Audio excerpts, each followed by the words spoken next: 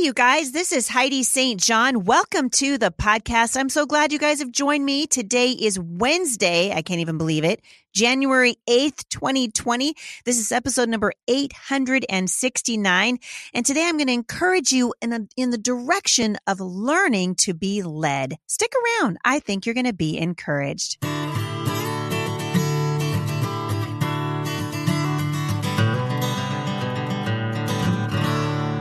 So thanks for tuning in today.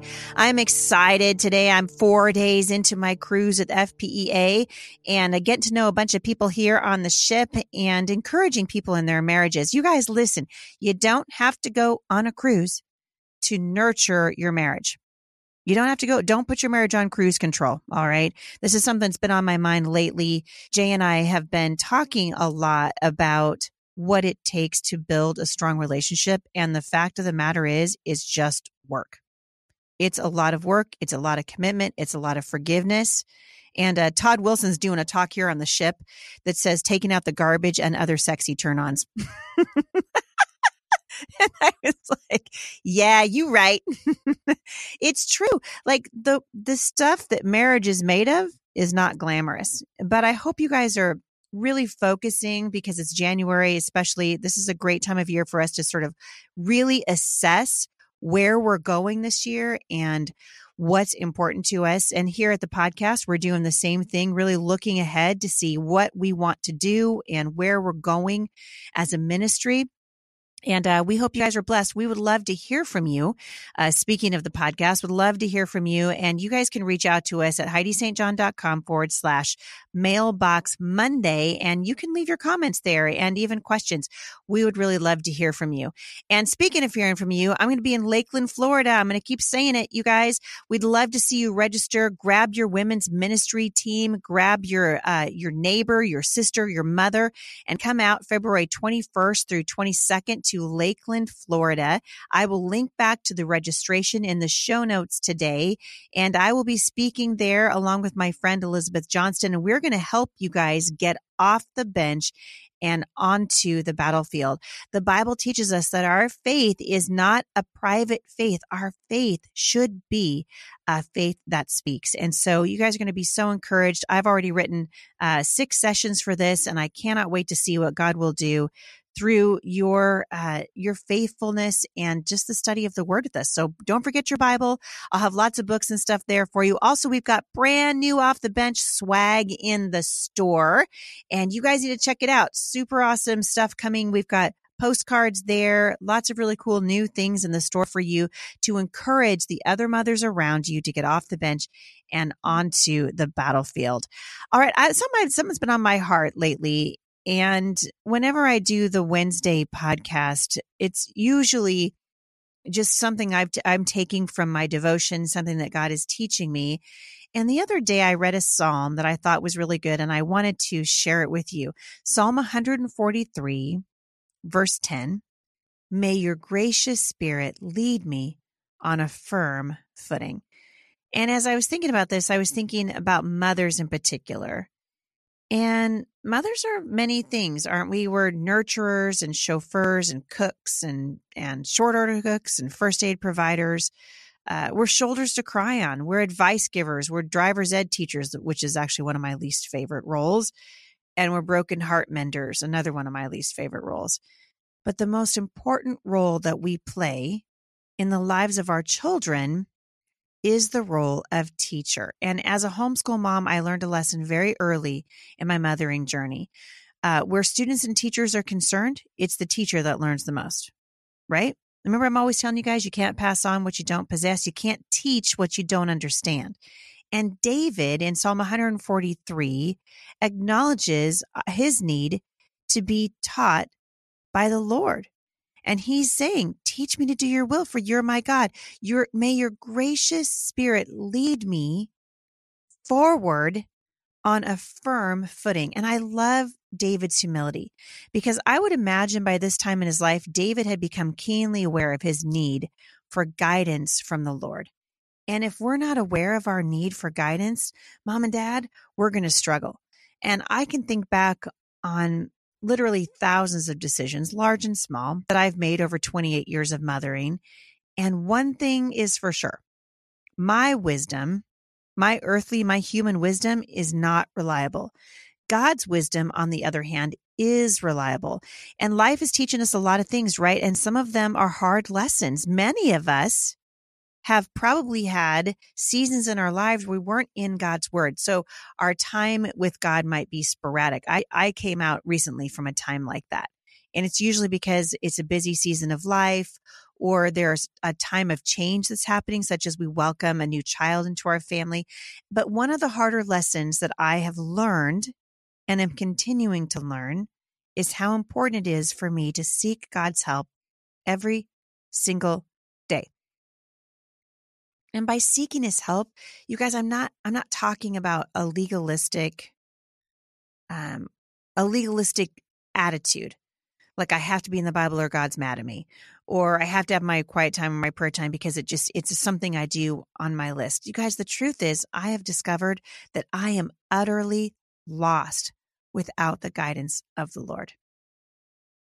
Utterly lost. And I can't give good advice to people who come and ask me. I can't give good counsel to my children unless I am asking the Holy Spirit to lead me. And I think human as we are, our tendency to rely on ourselves is enormous, especially if we're not facing a giant. So when we face a giant, remember I said before, I feel like we live in this sort of state of reactive Christianity. And this is true across the board, I think, in Christendom, in Christianity at large. I think we tend to live in a state of reactive Christianity. So when we're doing fine and our bills are paid and our kids are healthy and our marriage is good, we don't rely on the Lord. We tend to let our quiet time slip. Our reliance on the Lord doesn't seem so important. Right. But when we get that phone call or when we get that text message or when we get that diagnosis, all of a sudden our reactive Christianity kicks in and we go, oh my goodness, we're facing a giant. We need the Lord. So if you're not facing a giant right now, I want to encourage you, this is the time to hunker down and prepare for the time when you will be. Because throughout Scripture, God encourages us to seek him for wisdom. And so I want to encourage you, no matter what season of life you're in right now, to seek the Lord today and every day. And ask him to lead you forward like David did on firm footing. And as we cry out to the Lord, he assures us that he's listening. He says he's longing to teach and guide us along every step of the journey that we're on. Because the most important role we're ever going to play in the lives of our children is to teach them what it looks like to be led by the Holy Spirit. To be taught by the Holy Spirit. And I know some of you are listening to this and you want to be led, but you just don't know how. Maybe you're out of hope. Maybe you've asked the Lord for direction and you feel like you didn't get it. And hope is the anticipation, isn't it, that our needs are going to be met. And David understood this also in Psalm 39. He said, Lord, on who do I wait? And then he answers his own question. My hope is in you. And hope doesn't come from our human ability or come from our strength. It comes from the Lord. And God is the source of hope. Again, David notes this in Psalm 71. For you, O Lord, are my hope and my trust. From my youth, upon you I have leaned from my birth. You are the one who took me from my mother's womb. My praise is continually of you. And you know where else hope comes from? And this is why I'm going to go back to kind of circle back, I guess, to encouraging you to be led by the Lord. Hope comes from, it's a product of walking closely with the Lord. That's where it comes from. On Friday, I'm going to have my friend Patrick Schwenk on the podcast with me. Some of you guys will be familiar with his wife, Ruth, who is the founder of The Better Mom. I love Ruth. I love her heart and her passion for the Lord. And the Schwenks have been through a lot recently, because in 2017, Patrick was diagnosed with a blood cancer. And he and I were talking about what that does to your soul. And hope comes out of times like that because we're walking with the Lord. In John 15, verses 4-5, it says, abide in me and I in you. This is Jesus talking, right? As the branch cannot bear fruit of itself unless it abides in the vine, neither can you unless you abide in me. I am the vine, you are the branches. He who abides in me and I in him bears much fruit, for without me, you can do nothing. But then the Apostle Paul, in writing to the church in Philippi, of course, in Philippians chapter 4 says, I can do all things through him who strengthens me. And we want to be assured, our hope is in the Lord, assured that he's listening, that he's longing to guide us, and then learning to let him actually lead us so that we can teach our children to do the same. This is the most important thing you'll ever do, men and women, is to learn to be led by God, be led by the Holy Spirit. I'm going to take a couple of minutes now and answer some questions. You guys have been great sending me questions. Please keep them coming. You can turn them into me at HeidiSt.John.com/podcast. The first one comes from a military mama, and she says, Heidi, when times are hard and my husband turns away from our conversations and I've no one to turn to but the Lord, who should I talk to? There were whole years of my life when I lived in deep depression. My husband didn't want to talk from what seemed like a blatant avoidance of his emotional responsibility, and I became sad, lonely, and bitter. And this question comes up a lot. There's no such thing, by the way, as a perfect marriage. But God would have us constantly be going back to him, letting him lead us. We want God to lead us in our marriages. We want him to lead us in our parenting. And I'm going to encourage you today to fight for your marriage. If you've got an emotionally distant spouse, usually there's a reason for that. And there's a great article by Gary Smalley online, and I'll link back to it in the show notes today. And he says that when we feel threatened, we build emotional walls that don't allow our spouse into the deepest parts of our hearts and mind. And the emotional distance can cause, and obviously it does cause, marriage problems. And he goes on to give a great example. He says the East German government built the Berlin Wall in 1961, telling citizens and the world that its purpose was to protect against the invasion of fascists. Of course, the wall was really intended to stop massive immigration from East Berlin to West Berlin. And 26 years later, in a speech given near the wall, President Ronald Reagan spoke of freedom, reform, and openness, and he also spoke some memorable words. And this is what he said. If you seek peace, if you seek prosperity, Mr. Gorbachev, tear down this wall. You guys remember that? I do. President Reagan did not threaten to tear down the wall. But the changes were in the works in Eastern Europe. And in 1989, the wall was opened. And when we feel emotionally threatened in our marriage, what we tend to do is build walls, right? Not physical walls, but emotional walls, relational walls that are expressed in our body language, our words, and our attitudes. And those things are meant to help us feel safe. And so the problem is that those walls don't allow our spouse into the deepest part of our hearts and minds. And then the emotional distance causes problems.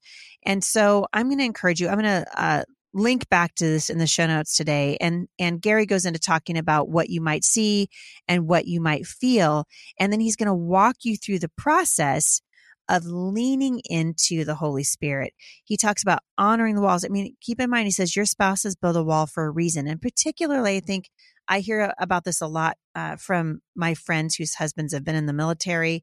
I hear a lot about things that have happened to them out on the field, or experiences that they've had that have caused them to build walls. They feel maybe unsafe, or they're trying to keep their wife safe. And so their attempt to do that, obviously not handling it the best way, but to realize that the walls are there for a reason. And we want to care about the feelings of the person behind the wall, as well as the feelings, our own feelings and our own needs. And so part of that is just realizing maybe we've been unsafe.